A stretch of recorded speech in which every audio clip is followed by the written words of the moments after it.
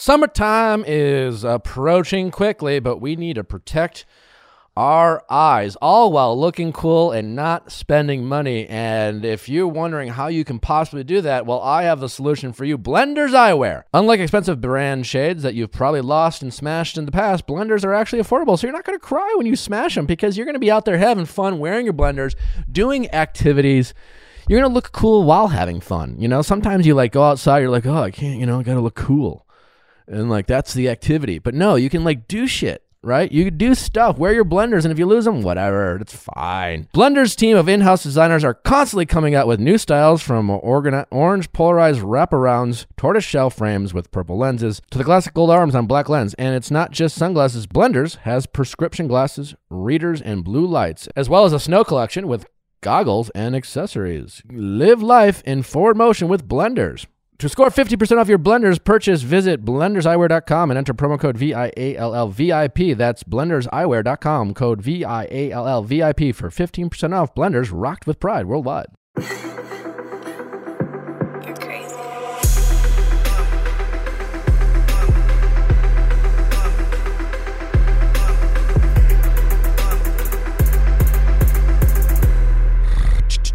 What is going on, everybody? Hi, it's Nick. Is it ambivert? Ambivert? I'm an ambivert as well. Are you? By the way, yeah, I took her test too. Exciting episode for you today. Susan Cain, the author of Quiet, is with us today to talk about the differences of being an introvert versus an extrovert. And why our society is the way it is, how it kind of leans to favor extroverts versus introverts. We've had a lot of people asking for this episode once we, Chrissy stereotyped introverts and how she thought they were incapable of DMing. Anyway, did we learn a lot? We did. Amanda and Allie? What are you two? I'm an ambivert, but I get mistaken for an extrovert a lot. Yeah, I would say, you would seem to be more an extrovert. If I had to guess, I would have guessed you're an extrovert. Nick likes to think that he knows us better than we know ourselves, but I've never, never said that at all. I do think that I had you guys pegged when I hired you guys as how you guys would balance each other out, and so far I have not been proven wrong. Is that bother you? That is true. Yeah. You did do that. I was like, this is how they're going to work together. And so far, it's worked out. Great. What are you, Allie? I have no idea. What do you think you are? I have no idea. I don't even know what the things are. An introvert versus an extrovert? She's just a vert. I don't know. I don't know what she is. I think Allie is an introvert. What do you think, Amanda? I think she's a vert. What's vert? I don't know. What's a vert? Sounds like a bug. Yeah, fascinating discussion.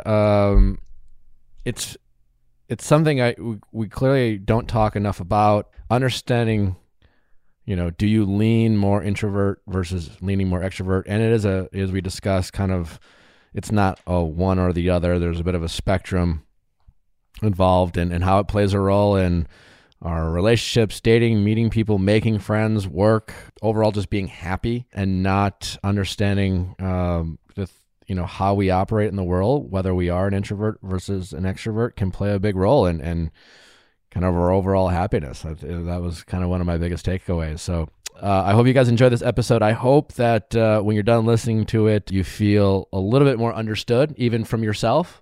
I know that's how I felt about it when I took some time to understand the difference between introverts and extroverts and understanding where I kind of fell on the spectrum. So thanks for listening, guys. We appreciate it. Don't forget to send in your questions at asknick@castmedia.com, cast with a K, for Ask Nick episodes. Be sure to check out our episode with Dave Holmes to get an update on all things Bachelor Nation, including what's coming up next for Katie's season, Chris Harrison, Colton Underwood, and his announcement about being gay, his upcoming documentary or whatever, still TBD. And that was a fun episode with Dave. And if nothing else, let's get to Susan. Susan, thank you so much for joining us. Thank you so much for having me. I'm really excited. This has been a kind of an episode I think my audience has really been anticipating. And just to give you some backstory, it started, and I'll put Chrissy on the spot a little bit. A few weeks ago, we were playing a game with one of our guests, and the game's called Do You Know Me? And it's just like we're kind of guessing, personality traits. Have they ever done X, Y, or Z? And there was a question that came up: was our guest introverted or extroverted? And earlier in that interview, our guest said how they never slid into a DM or they never messaged someone to ask them on a date, and they had mentioned that they mentioned that they did do that, right? And so I asked the question, are they introverted or extroverted? And Chrissy just jumped. She's like, oh, no, they must be extroverted because they slid into a DM. And I was just like, what do you mean by that? It was just such a generalization about someone's like personality based off of doing something. And, I've kind of in the past couple years of my life have become more aware of my introversion or the introversion characteristics that I have. And it's something that I never even thought of, right? It's something that I grew up playing sports. I was very social. I've done a lot of what many would assume to be extroverted things. And I've also been told I was different in very unique ways, or sometimes quiet or weird or things like that. And then I would also get defensive when, family members or people who really knew me would be like, wait, you're introverted.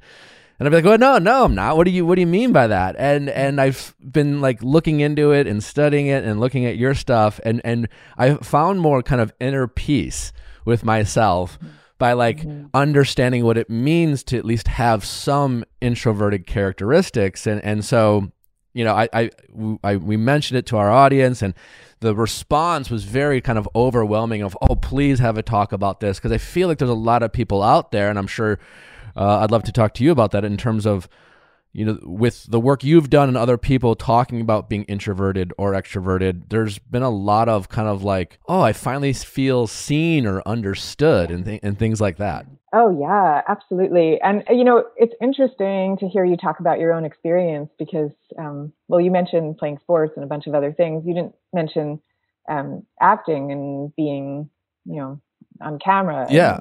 Out in the spotlight. But the really interesting thing is there are so many actors and so many performers and comedians and journalists, lots of people who are in the spotlight will tell you that privately they're quite introverted, and part of what they're doing when they're acting is playing a role, which is something we all learn to do, but introverts especially learn to do it. So it's not unusual at all. And it's also interesting how you talked about needing to make peace with it, because I think that the reason that the work that I do touched the nerve that it did is that people have a real misconception about what introversion is, and they assume that it means being misanthropic, not liking people, being wrong or weird in some way. And I think there's a kind of massive coming out right now and feeling permission just to be yourself. Totally. Reading your book, Quiet, it starts off, which was also just really fascinating because you go so much into kind of how we got to where we are in terms of why many introverts feel defensive or don't, or will fight that, almost the label of being introverted. And it seems like it goes way back to our society, our school system, jobs, our environments are very pro extroverts, it seems like, or set up to kind of favor people who are extroverted. Is that, am I understanding that right? And why? How did we get to that place where that was seen as more ideal? I mean, you're really understanding it correctly. And so there is this cultural bias that we have. And one of the first questions that I wanted to figure out when I started researching this was, is this true in every culture? Has it always been true across time? Because I was curious to know, like, is there something about humans in general that truly does make being extroverted advantageous? Or is there something cultural and therefore not necessary about it? So that's what I was looking at. And yeah, even if you look in this country, in the U.S., where we're recording, if you go back to the 19th century, it was different then. We lived in what historians called a culture of character, as opposed to the culture we live in now that they call a culture of personality. And in the culture of character, it was much more about what kind of a person were you really? What actions, good and bad, did you take when no one was looking? Mm-hmm. Were you a person of morality? But then in the 20th century, when we started moving into cities and started getting jobs in companies where you had to kind of be a salesperson, either of your company's widget or of your own self in a job interview, suddenly it became really important to be magnetic and charismatic and likable and these kinds of things. And that's the heritage that we're still living with today, though we can talk about it. I think that's actually starting to change in really interesting ways. And we should also talk about how things are different in other countries, because the US and certain countries of the West are their own unique species, and these cultural biases are not the same across the world. Really, what do you find certain countries to be more introverted, or even to favor that type of personality, or at least accept it better? Oh yeah, I mean, very much so. So Finland, for whatever reason, is known as a quite introverted country. Really? And then, Okay. yeah. And then if you look at all the Confucian Belt countries like Japan and Korea and China and so on, those countries have a much quieter orientation. And that's based on the Confucianism that underpins these cultures. So in Confucianism, what you care about is the harmony of the group, Mm-hmm. whereas in the US, we care about the individual, right? But if you care about group harmony, you don't want any one individual to be standing out too much. So where we have sayings like the squeaky wheel gets the grease, Mm-hmm. in a country like China or like Korea, you have much more the wind howls, but the mountain remains still. So Sure, like yeah. the ability to be quiet is a real strength, which is something we don't relate to at all. But it's out there. Totally. I mean, I think we can all think about our childhoods, whether it was us or people we knew, where, ironically, your book is called Quiet, right? The quiet person was almost Mm-hmm. seen as the outcast. Why are they not socializing? Why are they not doing this? Why are, our leadership qualities? Why, I thought that was really fascinating part about your book, like what it means to be a leader and who makes up good leaders. And I think, again, there was this bias of you have to be an extroverted person to be a great leader. You have to have this big presence, and it doesn't seem that to be always the case. Yeah, I mean, it's actually just not true. There's been study after study showing that introverted leaders deliver the same outcomes, or in some cases better outcomes, than extroverted leaders. But this bias still persists. So like in companies, introverts tend to get passed over for leadership positions, but once they do get there, they actually do really well. Yeah. And you can see this, like you look at, Bill Gates and Rosa Parks, and lots of leaders across time, across industries, are actually quiet people who, one of the things quiet people tend to do is they tend to get really passionate and dedicated to one or two channels in their lives. And then in the service of those passions, they end up acquiring all this expertise and building networks and really inspiring people's trust in an incredibly deep way, because it's rooted in this authentic passion. And that ends up being the channel to leadership that introverts take. Before I was in this life, I was in sales for 10 years. And oh, wow. Yeah. Uh-huh. And I took your test. I'm right in the middle. So what is that's Okay. an ambivert. Ambivert. Yeah. I was like right down the middle, which made a lot of sense to me, because it was like, why do I thrive in these situations, but why do I also do this? Why do I like going to parties, but like sitting in the background and talking to like one person type of situation? And that kind of all made sense. But thinking about in my sales background, there's this classic kind of stereotype, and there's a lot of truth to it, is great salesperson wins a lot of awards, then they want to get into management. So they get hired to be a manager, and they're a terrible sales manager because they don't know how to stop being salespeople. They don't know how to stop like overtaking the room.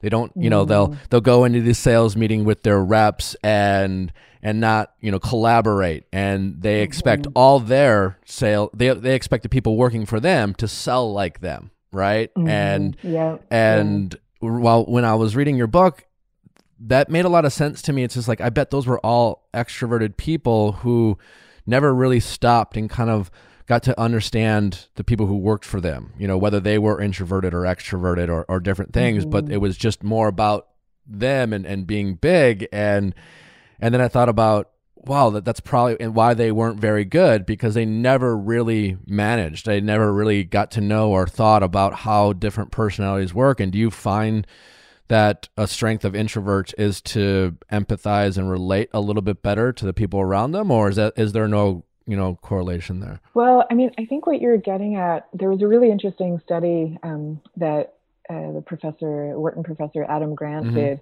where he looked at different forms of leadership, and he found that introverted leaders got better outcomes than extroverted leaders did when they were managing inherently proactive employees.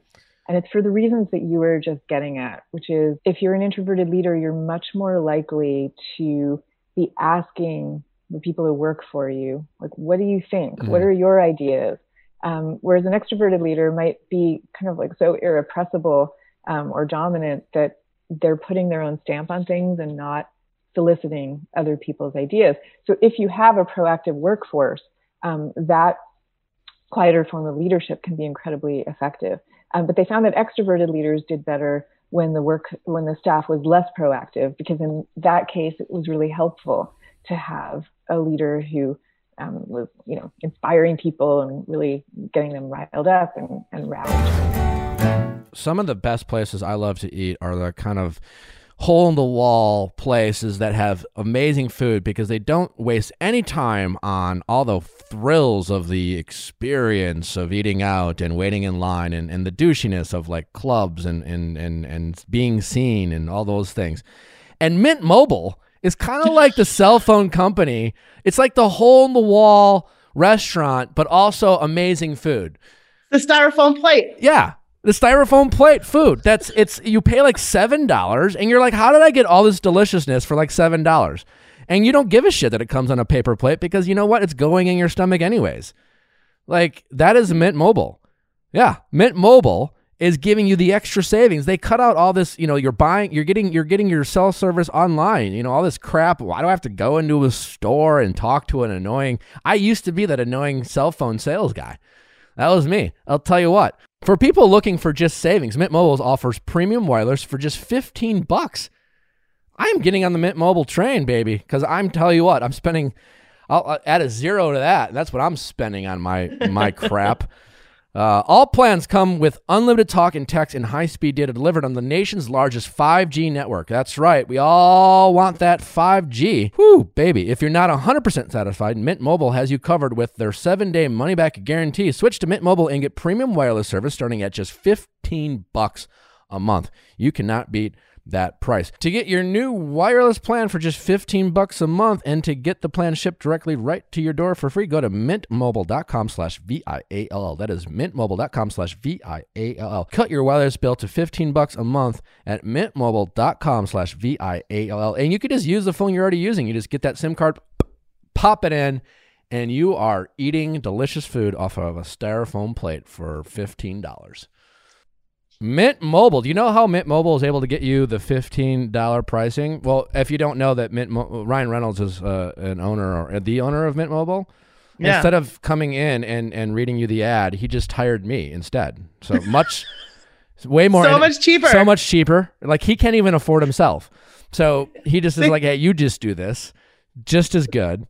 And you look just like me. We're the same height. You're like you-ish. It's fine. $15 a month. You can't beat it. An amazing 5G network. There you go. You're welcome. Investing in our mental health has never been more important. And in fact, it's always been important. We just finally started giving a shit. And BetterHelp is there to help us starting to give a shit, right? Working out, great. Eating right, great. But also helping your mental health.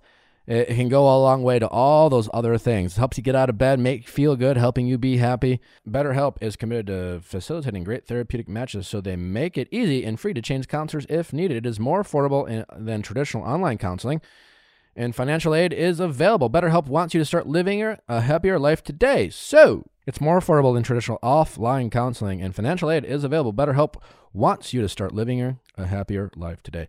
Visit their website and read their testimonials that are posted daily. Visit betterhelp.com/vilefiles, and that is BetterHelp, H-E-L-P, and join the over 1 million people who have taken charge of their mental health with the help of an experienced professional. In fact, so many people have been using BetterHelp that they are recruiting additional counselors in all 50 states. This podcast is sponsored by BetterHelp, and Vilefile listeners get 10% off their first month at betterhelp.com/vilefiles. So what are some of the suggestions you have for people who are in the workforce, who are working with a lot of people?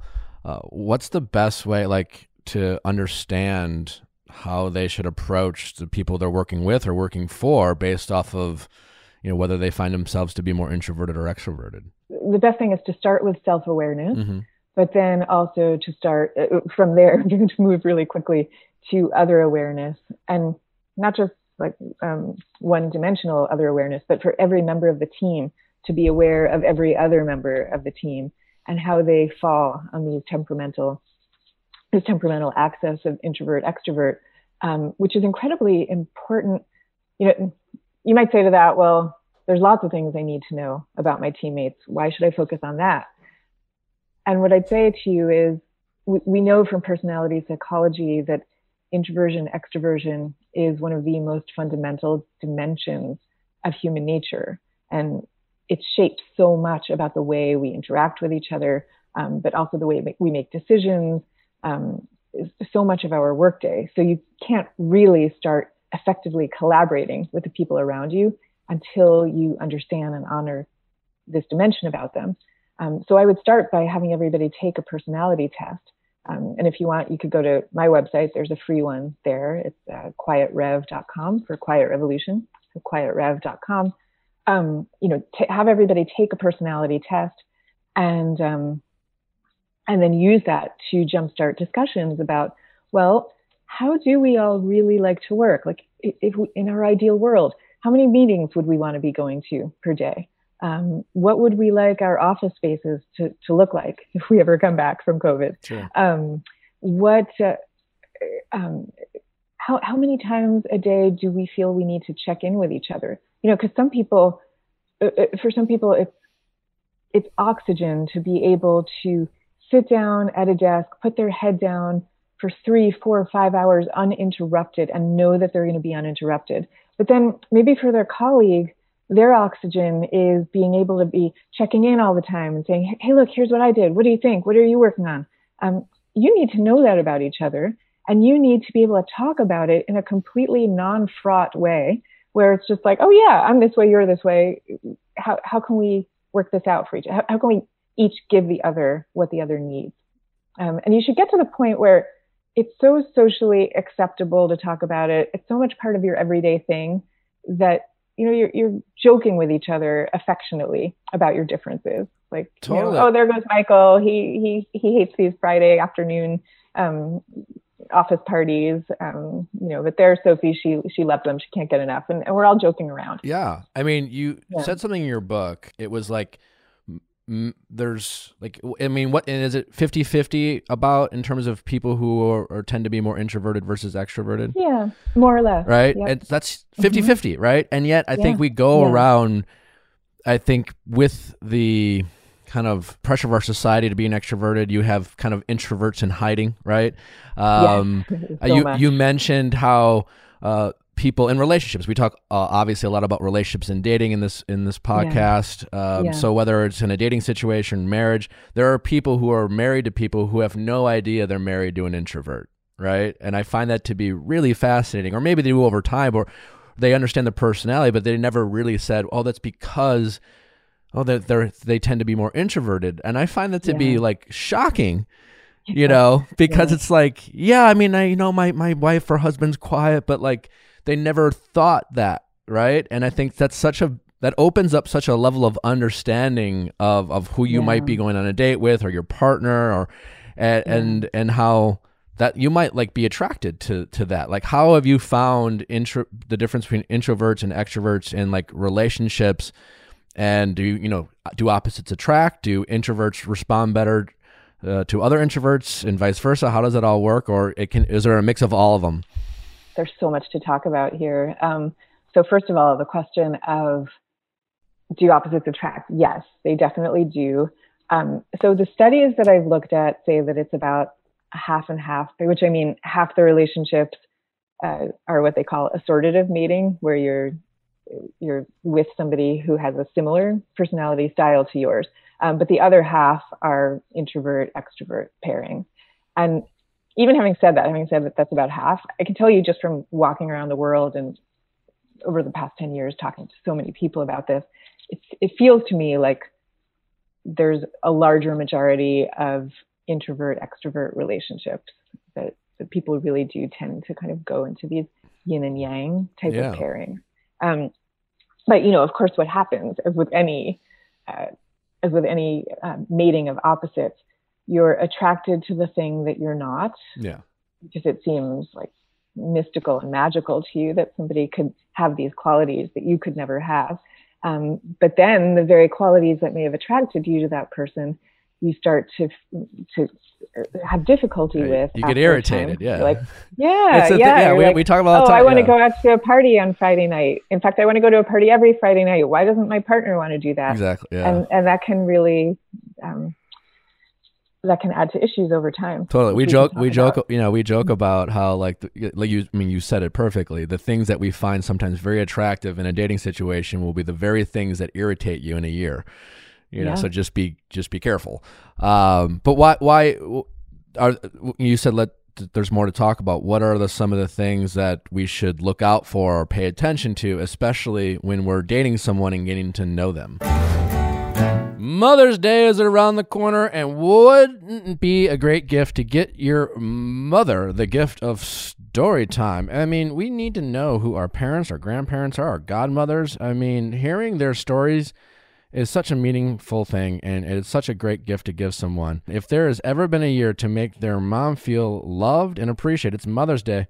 That's right. Hearing my mom's stories about a childhood, where she went in the woods and they started a fire, and they had to call the fire department. That was fun to learn about my mom, the little pyro that she is. And if it weren't for Storyworth, I never would have known that about my mom, because Storyworth is an online service that helps your mom, grandmother, mother-in-law, and every mother figure in your life share stories through thought-provoking questions about their memories and personal thoughts. It's a fun new way to engage with them, especially if you can't be together in person. Every week, Storyworth emails your mom a different story prompt, questions you've never thought to ask, like what is some of the best advice your mother gave to you? And questions like, if you could choose any talent to have, what would it be? Storyworth has helped numerous families learn about each other in profound and special ways. So there's no shortage of surprises when reading the weekly stories. So give your mom the most meaningful gift this Mother's Day with Storyworth. Get started right away with no shipping required by going to storyworth.com/VIALL. You'll get $10 off your first purchase. That's storyworth.com/VIALL for $10 off. After 1 year, Storyworth will compile all your mom's stories, including photos, into a beautiful keepsake book that's shipped for free. Well, I mean, I think understanding these aspects of temperament is a big relationship saver, because the answer to the observation that you're going to get irritated by the very thing that attracted you is not to say, oh, well, therefore that thing that attracted you was wrong, that I'd never be attracted to that. That's not really it. It's more that those two realities have to coexist. Yeah. You're probably forever going to be attracted to the thing that first drew you in, but now you're in the situation where, okay, I have to manage the downside of that, the places where we're not connecting so well. So for example, with introverts and extroverts, what I hear about all the time is the problem I was alluding to before. One person wants to be going out and socializing all the time. And for the other person, their idea of the perfect evening is snuggling together on the couch and watching Netflix. And what do you do about that over time, right? So the first step is psychological, and it's understanding that my partner has different needs from mine, not because there's something wrong with their needs, but because they're just wired differently. They have a different temperament. It's okay. Now, what do we do about it? Well, I think it's really useful to negotiate these things out in advance so that you're not having to fight about them every time Friday and Saturday night roll around. So maybe you decide as a couple, well, we're going to socialize X number of times per month, and we're going to socialize this way and not that way. Or, there's going to be a couple nights where one of us goes out just with their friends and the other one stays home. Whatever it is that you agree that works for you. But the important thing is that you agree to it up front, so you're not having to keep on fighting about it. Totally, yeah. Setting those upfront expectations too. And just also being okay with saying, I love this about you. It's so exciting. I mean, it's so, not only is it something you're attracted to because it's not, something that comes as a strength of yours, but it's also like, yeah, they help you. Like, it's great to be in a relationship with someone who helps you, as they say, get out of your shell sometimes. Oh, it's just like they bring you to the party and they help warm you up. And that is not only like attractive, but it's helpful. You want to date someone who helps you do that. But also it's okay to say, this isn't a strength of mine. Like, you are actually helping me do this. And it's also like, I also do need to have my alone time or quiet time, or, I love going to the party, but I don't like doing that. To just also set your boundaries of things that, come easily or are more difficult, if for no other reason than, like, you don't want to pretend to be something you're not, because instead of your partner understanding you when you might like be quiet in a party, they're not asking what's wrong with you. They're not saying, well, why are you being this way? And things like that. They already know because you didn't pretend to be something you're not.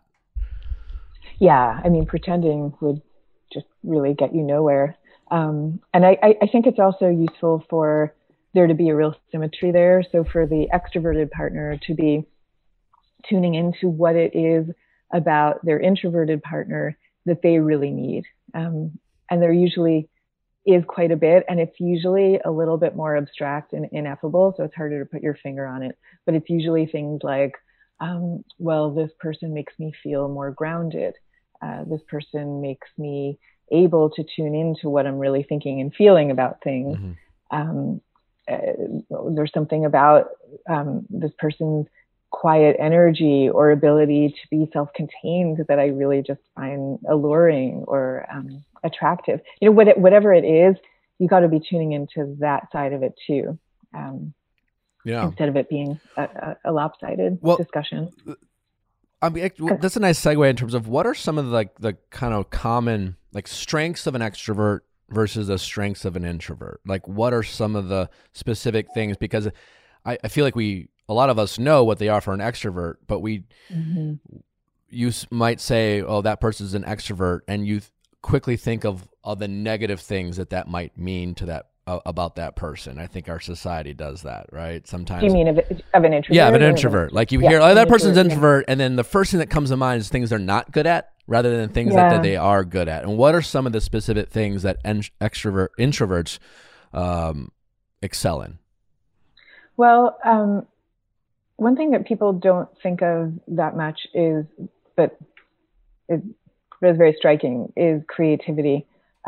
So when psychologists look at who have been the most creative people across a broad variety of fields, they often find quite introverted people. It's actually interesting. Like, they find people who are extroverted enough that they can go out and exchange ideas and advance ideas, but they're introverted enough that they tend to seek out the solitude that creativity really requires as a kind of crucial ingredient.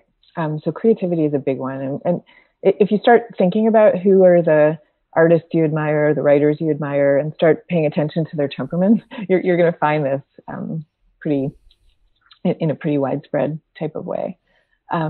There's also leadership, which is the one we talked about before. That's kind of surprising on its face. And then there's the ability to listen, the ability to sit still, the ability to really tune in to the people around you. And all of this, not like extroverts can't and don't do those things too. It's more that if by your nature, what you want to do is to be in a quieter space and to have less stimulation coming at you, which is actually really what makes an introvert an introvert. If that's what you want by your nature, then certain opportunities are going to open up to you. Interpersonally, you're going to be more likely to spend your social energy with close friends and with family, maybe sitting and having a thoughtful conversation, as opposed to being all over the place with a bunch of people you don't know that well. Just because your nature draws you in that direction. You don't even necessarily have to be better at those things than an extrovert, but that's just where you go. And so all these kinds of practices of being able to meditate, being able to think quietly, they come more easily to introverts because of this desire that introverts have to be in these quieter settings. Interesting. And you mentioned in your book, in terms of like the study that they did with young, babies or young children, in terms of introducing new objects or just new things to them, and how kind of the neuroscience of it all worked in terms of, and kind of like with introverted leaders working well with kind of extroverted people, it was almost the opposite of what you would normally think. Like like you said, like, you know, if a young child kind of responded like excitingly to a new object, you might think, oh, that means they like new things, but it's because it's like what is it about the psychology where it's the senses, right? It's the stimulation that they are more sensitive to, and that So this is it's really interesting. So psychologists have been following people like from the time they're babies and doing these longitudinal studies where they trace them across their lives. And what they see is that there's some babies who are born with nervous systems that react more to stimulation of all kinds. So like when you're a baby, they'll give them sugar water to suck on, and some babies will salivate more in response to the sugar water, which shows you have a nervous system that reacts more, salivating more. Okay, you take that same baby when they're 2 years old and put them in a play group of kids they haven't seen before, and their nervous system is reacting to those kids, to those new kids, just the way it reacted to the sugar water, which is, here comes a new input. This is like a big new input. Humans we haven't seen before. We are reacting a lot. We're going to now get quiet because we need to kind of chill out and get our nervous system into equilibrium. And that, of course, we all change a ton as we grow. We develop new skills, all this stuff, but these temperaments tend to stay with us through our lives, so that in general, introverts have nervous systems that react more, and extroverts' nervous systems react less. And that's why, if you're an extrovert listening to this, your liability for you is getting bored and sluggish and like tuned out. And that's because your nervous system, when it doesn't have enough inputs coming in, it's gonna feel like there's too little stimulation coming at you. And for introverts, the liability is when there's too much coming at you, your nervous system gets all jangled up and you just don't feel right. That's so fascinating. So we can so being an introvert versus an extrovert, is that more nature versus nurture? Yeah, that's always a huge question in psychological science. Yeah. It's a mix of both, like everything. But having said that, it is one of the most heritable of personality traits. So, in any group of people, there's going to, that are introverts or extroverts, heritability is playing a huge role. Really? Okay. As any parent will tell you, because, you can see it. Yeah. When your babies are born, you can see the differences in the way they react from a very, very early age, if you're paying attention. So what makes, so for the people like myself who have both introvert and extrovert characteristics, is that because we, a combination of inheriting it from your parents, and maybe you had one parent being extrovert and one an introvert. I have 10 siblings, so I grew up in a. Do you really? Yeah. Wow. But it's interesting. My family jokes that like I'm the second oldest, right? So I was one of the older ones, but I very much acted like an independent only child. I just kind of kept to myself. I did my own thing. I didn't worry, about other people. I just was very independent and just liked to be alone. And I don't know what role that played on my personality, but I assume it played some role. Yeah. Well, I mean, it really is a mix. You inherited whatever temperament that you did. And then on top of that, you've had thousands upon thousands of life experiences, and those shape you also, right? And then you acquire all kinds of skills, and that shapes you too. So it's like you start out with your underlying temperament, then you have the experiences and the skills, and then you end up from there with your personality. But the personality isn't exactly where you started out with that inborn temperament. So, it's all a big slosh totally. of inputs. Yeah. A few weeks ago, I do this, Q&A on my Instagram, and it's a lot of relationship-based driven advice and stuff like that. And it's anonymous, so no one can tell who's asking the question, right? And it's a lot of, I have a high women audience, right? But I get a mix of men and women. And this person asked about I'm in New York, and I want to, I'm new to the city, how do I meet more people? And this is like a quick question, quick response. It's not like a long form, like a podcast. And to this person, I just wrote, just smile more, right? Just a general, very general.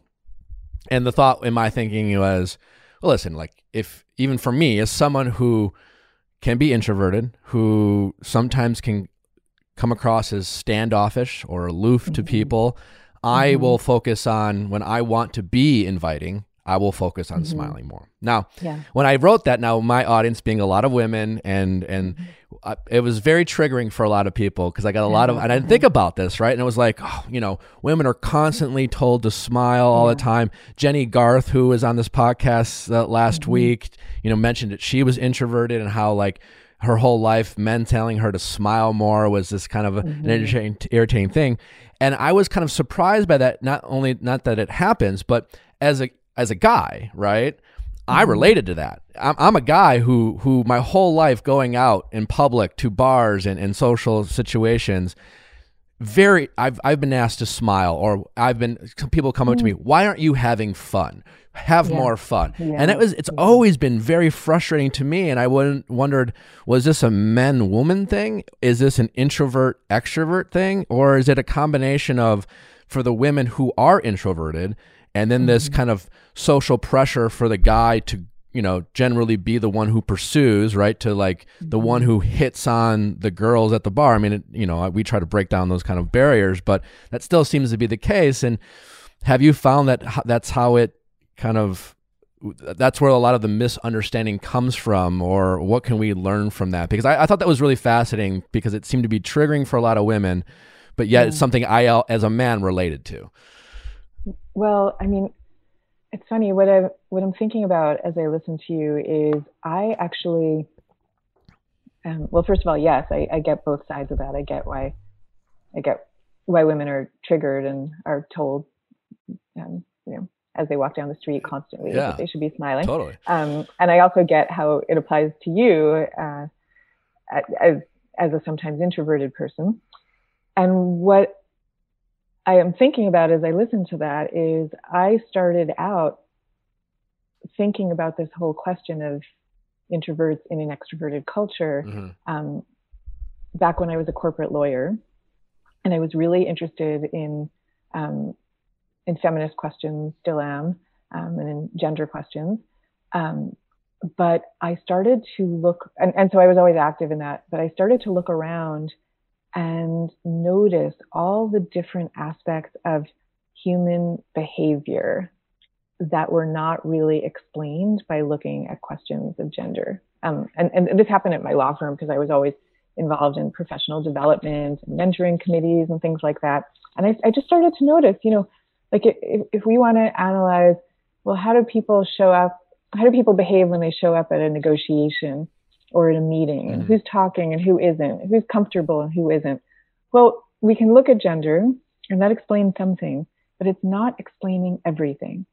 And to me, the big missing piece was this question of temperament and personality and introversion and extroversion. And I don't think you can really get a full analysis of all these dynamics without having that as a really central piece of the way you look at it. Yeah, totally. It was really, I don't know for the people listening if that will say anything to them or wonder or if the guys listening to this, if they're like, yeah, no, I find it irritating too, because I don't remember a time that I haven't had someone come up to me at a social event and tell me to have fun or tell me to smile and I've always gotten very defensive. Like, what does that say about me? And yet, it's something I learned, just talking to women and certainly that moment when I said smile and, and people just assumed it was a woman asking the question, but it was, and it was, you couldn't tell that the question didn't say anything about gender, or it wasn't about, I want to meet more men or women. It was, I just want to meet people. And yet it was something that, but yeah, for the people like in social events, like maybe that's why they might not be smiling. I don't know. Like, do you find that extroverts versus introverts have a propensity to smile more versus not? Or like, I never thought of it that way, but like also as something. Probably. Go ahead. Yeah, probably yes. I don't know about smiling specifically, but what I do know is another thing that makes an extrovert versus an introvert is, we all have dopamine pathways in our brain, and those are the pathways that they get activated when you get excited about something, like it could be a piece of chocolate cake that you're thinking about or someone you're going to go on a date with or whatever. And for extroverts, their dopamine networks are more easily activated than those of introverts. And that's why we do tend to associate extroverts with kind of upbeat, peppy behavior, because they're just more often in that mode of like, oh, I'm really excited about that thing over there. Yeah. And so that would correlate with smiling. Okay. Yeah. Because my kind of resting state is more subside and neutral. You said something in your book too about introverts aren't as quick to laugh. Am I saying that right? Or extroverts laugh more easily at things. Is that kind of the same psychology? Because that's how I feel. I always be like, I love to laugh. I love watching comedy and all those things, but I always will say like my laughs don't come cheap. Like I don't, I don't. I can laugh. I can just like I'll hear a joke and be like, oh, I'll smile when someone. But a big laugh, I might be like crying or trying to catch my breath. But it's few and far between. And you're loving it when it happens. Oh my God, I love it. Yeah, absolutely. But I still love to laugh, right? And I have other people just be laughing hysterically at like the very small joke, and I'm like, it's not that funny. Like I don't like, okay, like I don't get it, but fine. And I never thought there was a correlation about that between someone who might be an introvert versus an extrovert. Yeah, I mean, that's why I say that there's so much to this personality style beyond, just how much do you like going to parties, which is the thing we all think about. Sure. But and that whole thing of the dopamine pathways, it correlates to how, happy and upbeat do you seem in general, but it also gets into questions like, well, how do you make decisions? Because if you're somebody whose dopamine pathway is getting activated very easily at the prospect of, a great new deal, let's say, that you might be doing, great new business deal. Well, the good side of that is you're somebody who's going to like seize the day. You're going to get really excited about that new deal and be working on it. The downside of it is you are more likely to make kind of quick and impulsive decisions because you're so focused on the shiny object over there that you're not noticing as much the potential subtleties or the potential warning signs along the way, not because you're not intellectually capable of it, but because you're kind of emotionally oriented in that one direction. And all this stuff has such a huge impact on the way we are processing the world, making decisions about the world, and we don't even know it. Totally. There was a section in your book, and I think it's kind of what you're speaking to now, but the need, I don't know, you called it something, but wanting to get rewarded for something and that desire for like an award. It was a story you talked about, the stock trader who lost all this money, and it was more because he was thinking about, well, if he got all this money or what that would mean and how he could spend the money, and that was affecting his decisions in the moment and whether that was a smart investment or not. And then I think about real world application in terms of like, you know, how we operate on social media and our or in life. I think to myself, you know, someone who kind of operate in this reality TV space, and I talk to a lot of my peers about, you know, I try to give advice, and I'll say the things you say no to are often as important as the things you say yes to, in terms of, you know, playing the long game. You know, how is this good decision going to affect you 5 years from now versus tomorrow, right? And when you were talking about that section, I felt like there was a correlation there in terms of, you know, I want to do this thing because I'm going to get instant attention. People will notice it right away, but they won't think about the fallout after the fact. Right. And do you find that, like, in terms of, or have there been a lot of studies in terms of how introverts and extroverts deal with social media differently, and how, and what they put out and things like that? Oh, do you mean like, do they put out risky content? Yeah, maybe it's a riskier content, or just how does social media play a role in terms of someone's personality, or their decisions to do things, or, you know, be risk takers or not risk takers, or affect their decisions? Yeah, I mean, so there's definitely differences in the way we interact with social media. In general, like, just as you predict, if you think about it, like, extroverts are much more likely to you know, like and comment on lots of different posts, for example, whereas introverts will maybe read just as many posts, but they're only going to interact with, like, or comment or whatever, the ones that really speak to them. So it's like really in their channel of intense interest, their bullseye interest, or somebody they're very close to. That's when they're going to interact. And also, I believe, not totally sure about this, but I believe there are differences in general in numbers of followers and so on. But what is also true is that social media can be an amazing forum of self-expression and of connection for introverts who don't necessarily want to be, you know, up on a stage or out at a party, but now suddenly you're home in front of your screen, but you can share your thoughts with the world. So there's definitely a phenomenon of kind of in-person introverts and online extroverts. Yeah, totally. And it seems like that would be pretty common. You mentioned something in your book about, and I thought that was really fascinating, and I didn't even think about there was a correlation, but how multitasking is a myth. Mm-hmm. Is that I was like, what? Really? Great. I don't have to pretend I'm not anymore, you know, like. Yeah, no, your brain literally cannot multitask. Your brain must focus on one thing at a time. So when you think you're multitasking, what you're really doing is switching your brain from this thing to this thing to this thing, and then everything is less efficient. So so someone who says I'm a great multitasker, they're just better at not making mistakes when doing two things at once, rather than. They're probably just better at, like, not feeling, I'm guessing it's something like not feeling as flustered or as bothered by the cognitive load of constantly switching tasks, which everybody has, but I think some people just don't mind it as much. So and it because I think the stereotype is women are better at multitasking than men, and it was fascinating to hear you say that's more or less a myth. Then what is it about is it introvert versus extrovert, men, women, that allow, where did that stereotype come from? I'm just kind of curious.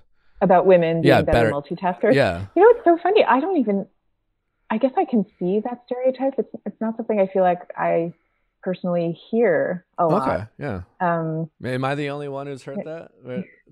I don't know. Okay. What do you guys? Absolutely not. That women are better multitaskers. That's like a regular thing. Yeah, it's a common stereotype, right? I also think it's related to like motherhood. Like it's a big thing that like, oh, women can handle it all, and it relates to being able to juggle a lot of things, especially in domestic environments. Okay. That is true. It's funny. I was actually, even as I was saying, I don't hear that stereotype that much, I was thinking, okay, except in this one place, in the context of, among parents, that, you know, it's kind of a feeling like, okay, well, the mom is the one who can remember to call the school and get the red boots and not the blue boots and, you know, all the different things you used to do. But I don't think that's really, at the end of the day, about being better at multitasking. I think it's more a question of what are you choosing to focus on. Yeah. Well, I read that and I felt it was such a weight off my shoulders. It was like, so because I was like, great. I finally I can accept something I'm not good at that no one is apparently, because I'm always like, you know, they'll ask you this in interviews. How good are you at multitasking? It's a very popular interview question. Yeah, and only to find out that it's not even a real thing is a fascinating thing. It's a funny possible answer to your interview question. Well, in fact, there's no such thing as multitasking. Actually. Yeah. You mentioned in your book in terms of often the most charismatic people, the best speakers, are incorrectly thought to be the best thought leaders, right? How there's absolutely no correlation between the two, and we need to be careful as we consume content and we look for information to make sure that we're being independent thinkers, because we have this kind of there's something about us that we're followers. We like to, you know, oh, this is popular, this is what other people are agreeing with, and we sometimes can be drawn to the big personalities, the big, you know, speakers, and it sounds good, but it doesn't necessarily mean anything. I mean, I'll say that a lot. I mean, people will be talking about someone and be like, oh, and they'll say something, you know, really charismatic and big, and I'm like, they didn't say anything at all. In fact, what they did say, it seems pretty harmful, but a lot of people will be like, oh, that's so inspiring, and I'm like, what? I don't get it. Like, why is that? Or why do we have a propensity to do that? And how can we go about making better informed decisions about the information we take in? Yeah, I mean, we have so many different cognitive biases that set us up to do this. Like you've probably heard the idea that that most people are really making up their minds about any given speaker, not even based on what they say, but based on their body language. Yeah. So you could actually turn off the sound and get the same result in terms of what they think about that speaker. And then there's also this other bias that if you're in a group of people, if there's one person who's dissenting from the group opinion, they will tend to be overlooked or dismissed, or thought of as a harmful outlier. But if you start adding to the number of dissenters, if there's 2 people or 3 people dissenting, now suddenly that's an idea that's worthy of being looked at. Now the idea hasn't changed at all. It's just that we've got this cognitive bias that's telling us one person standing apart from the group, be careful. And then, you know, in my book, you might be talking about a guy I interviewed who is in private equity, and his job is basically to make decisions about which companies to invest in. And he says he looks at his peers, and these are like really smart people who are in charge of gigantic investments. And he said they're all kind of bedazzled by an amazing pitch, you know, by a charismatic pitchman, regardless of what the substance is. And the only way, really, because humans seem to be primed to be this way, the only way to step outside it is to become conscious of it, and really start noticing what you tend to be swayed by and dazzled by, and really kind of force yourself to focus on the substance of what's being said. It's like you kind of have to step away from your automatic brain and go into your analytical, your hyper analytical brain. Oh, that's it's all really, really fascinating. So if someone, to kind of wrap things up, going back to kind of the social dynamics of it all, in terms of, especially in a, making friends, dating, getting to know people, for the introverts out there, what are some advice that you might have for them embracing their introverted characteristics, and how they can kind of manage, efficiently meeting people on their terms without feeling defensive, and vice versa for extroverts? Well, I mean, I think in terms of not feeling defensive and so on, the first thing to do is to really look closely at the world around you. Look at some of the people who you admire the most and who have made the deepest contributions to the world. And you're going to find that a lot of those people are actually introverts, and that they do what they do because of their quiet temperament and not in spite of it. Now, I was really lucky. I think part of the reason I've probably had the career trajectory that I've had is that I grew up in a quite introverted family and kind of saw this firsthand. Like my father was a medical school professor, and he was and a gastroenterologist, and he was known as the guy you would go to if you couldn't figure out what was wrong with your patient. Like, he would come up with a crazy diagnosis that was right. And I saw that he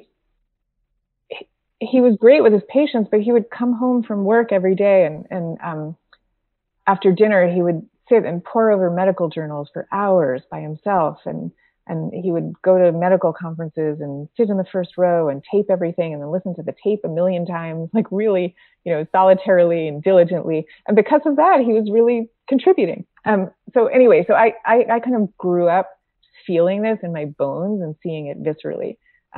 If that's not as natural to you, you need to be doing that in a conscious way. And I guarantee if you look at the people around you, whether it's people you know well, or celebrities, or thought leaders, or just contributors to the world, whoever, notice those people and keep them as your kind of emotional talismans, and channel them when you need them for inner strength. Your second question, the second part of your question, I think, was about dating. And just kind of, I mean, this is all very helpful too, in terms of, but like in dating and just making friends, I think, how to, breaking down those barriers of, how to if you sent someone, if you're an extrovert and you sent someone being an introvert, or vice versa, how can we mesh those two without kind of any judgment or kind of weird questions or things like that, and just, or like, kind of to your point, benefit from the other qualities that the person has? So, I mean, one piece of good news is this really does happen naturally. There is a kind of, it's not only in mating, which is what we were talking about, but also as friends and as colleagues, there is a kind of attraction between introverts and extroverts. And we know even at work that the best performing groups are the ones that have a mix of both types, because that chemistry is real, and the different strengths that each brings to bear, making the sum greater than its parts. All of that is real. And people feel it. They feel it instinctively, even if they've never heard the word introvert and extrovert. They just know this in their bones. So in the dating context, you should just kind of know that too. And I would really embrace it. If you're an introvert going on a date with an extrovert, or vice versa, I would look at it as an opportunity, like, fantastic. We're actually probably going to mesh really well. Yeah. You spent some time in your book too, talking about, group activities and especially, how they're like, I mean, like even like 10 years ago, maybe more, I don't know when it all started, but there was everything should be done, a collaboration. Let's all collaborate. Let's get together. Let's group think, and that can be great at getting together and sharing ideas is fantastic. But some of the most productive people, especially if part of that people in that group are introverts, they're not necessarily maximizing their creativity, as we talked about earlier, or getting ideas out. And how can you balance that out? You mentioned something like there a kind of a new trend of some kind of progressive employers are no meetings on certain days. People they're specifically told to work alone and then bring the ideas in. I just found that to be really fascinating. Yeah, there's all different techniques that are out there. I'm actually in the process of developing an audio course for people that you can just kind of listen to on your phone every morning. And I have some of these techniques in there because I'd say this is probably the biggest question that I get asked about in the work context of like, how do you manage this? How do you balance the alone time and the group time? And then really tricky, okay, everybody does need sometimes to come together in group meetings. How do we make sure we're actually hearing from everybody? Because we know there was a statistic from the Kellogg School that in your typical meeting, you have 3 people doing 70% of the talking, which is disastrous. If you figure everyone's got the same amount of good ideas and you're not hearing from most people. So one technique that Amazon does actually, if there's an important meeting, they will have the person running the meeting write down all their thoughts in a well thought out memo. And then everybody comes together to the meeting and they actually spend the first half an hour just sitting quietly reading the memo to themselves. And it's like a real memo. It's not just a dashed out agenda, like, single space, a few pages.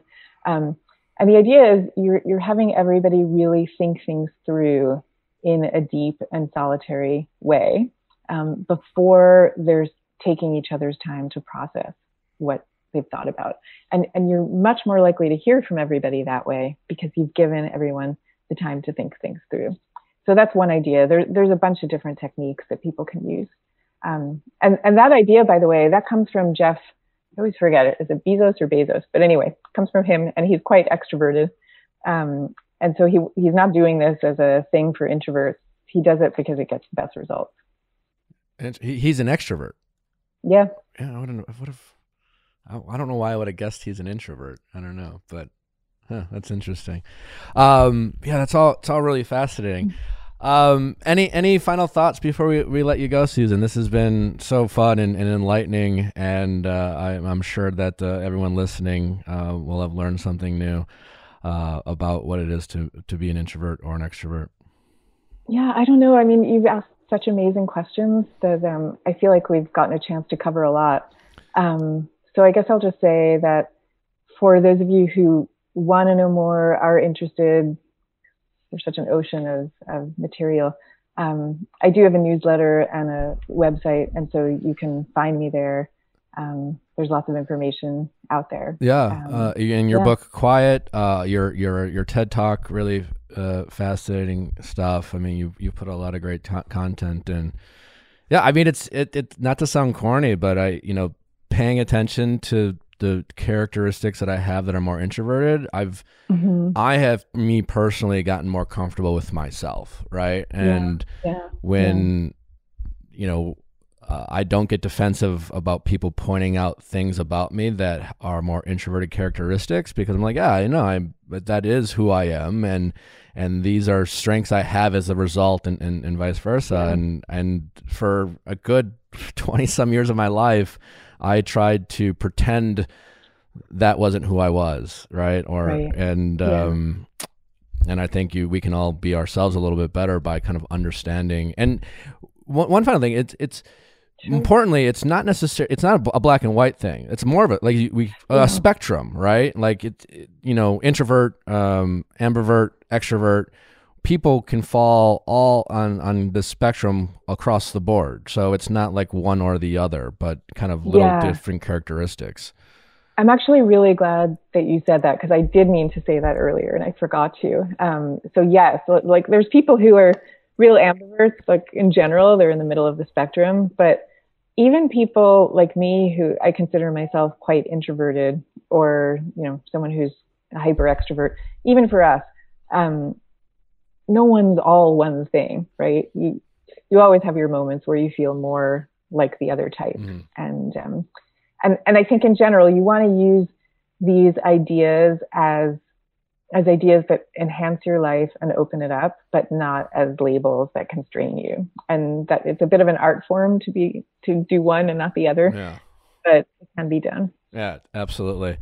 I guess what I would say for people listening, like a really great rule of thumb is to ask yourself, how would you spend, let's say, your next Saturday? If you had a Saturday where you have absolutely zero work, social, family obligations, completely up to you, how would you choose to spend your time? How many people would you spend it with? What would the setting be?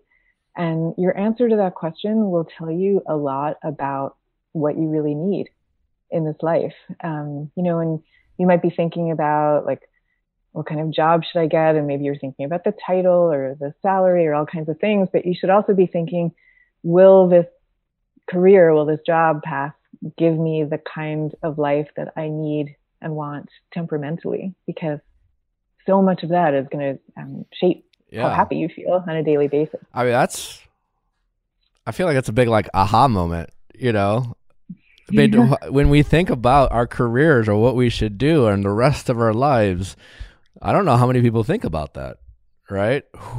What do I want my environment to be like? How the people for the rest of my life on a day-to-day basis, and that can play probably a huge role in people's happiness. It's a huge role, yeah. And I don't think people think about it. No, I don't think I don't think when you're going to like career day in college, would be like, I feel like question number one people should ask themselves, or at least in the top 5. And I don't know if that's ever. I don't remember that being asked of me. I don't remember giving that any thought. Yeah, no, it's true. And like, it's not that you don't want to think about the substance. Like, I'm imagining you could have 2 kids, let's say, going to that career day. And let's say they're both really interested in sports and they want a career. I don't mean as athletes, but a career in the business of sport. But one kid's more introverted and they're going to want more of a behind the scenes role or a role doing the business analysis or whatever. And for another kid, it might be the right thing to be, I don't know what, being the sports announcer on ESPN. Look, so what I'm saying is you can take the exact same set of passions and express them in completely different ways that will be right for your temperament, not for that person's, but yes, for yours. Yeah, well, that's huge. Susan, I had a quick question. Sorry, this is Amanda.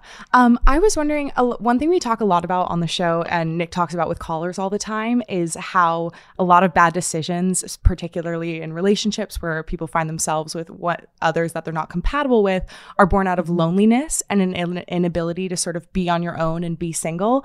And I was wondering if you could talk about how extroverts might be more sort of predisposed to that situation, and also how they could channel some introvert qualities in order to develop a little bit more self-sufficiency, so that way they're more likely to enter an interdependent relationship as opposed to a codependent one.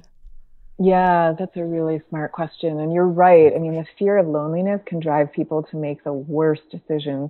And I do want to say though I think extroverts are probably more predisposed to it for the reasons you're saying, that introverts can feel lonely too, right? Because totally. We all have our social needs, and it's like, if your social needs aren't being met, you feel lonely. But so for extroverts though, or for anybody who is finding themselves in that situation, I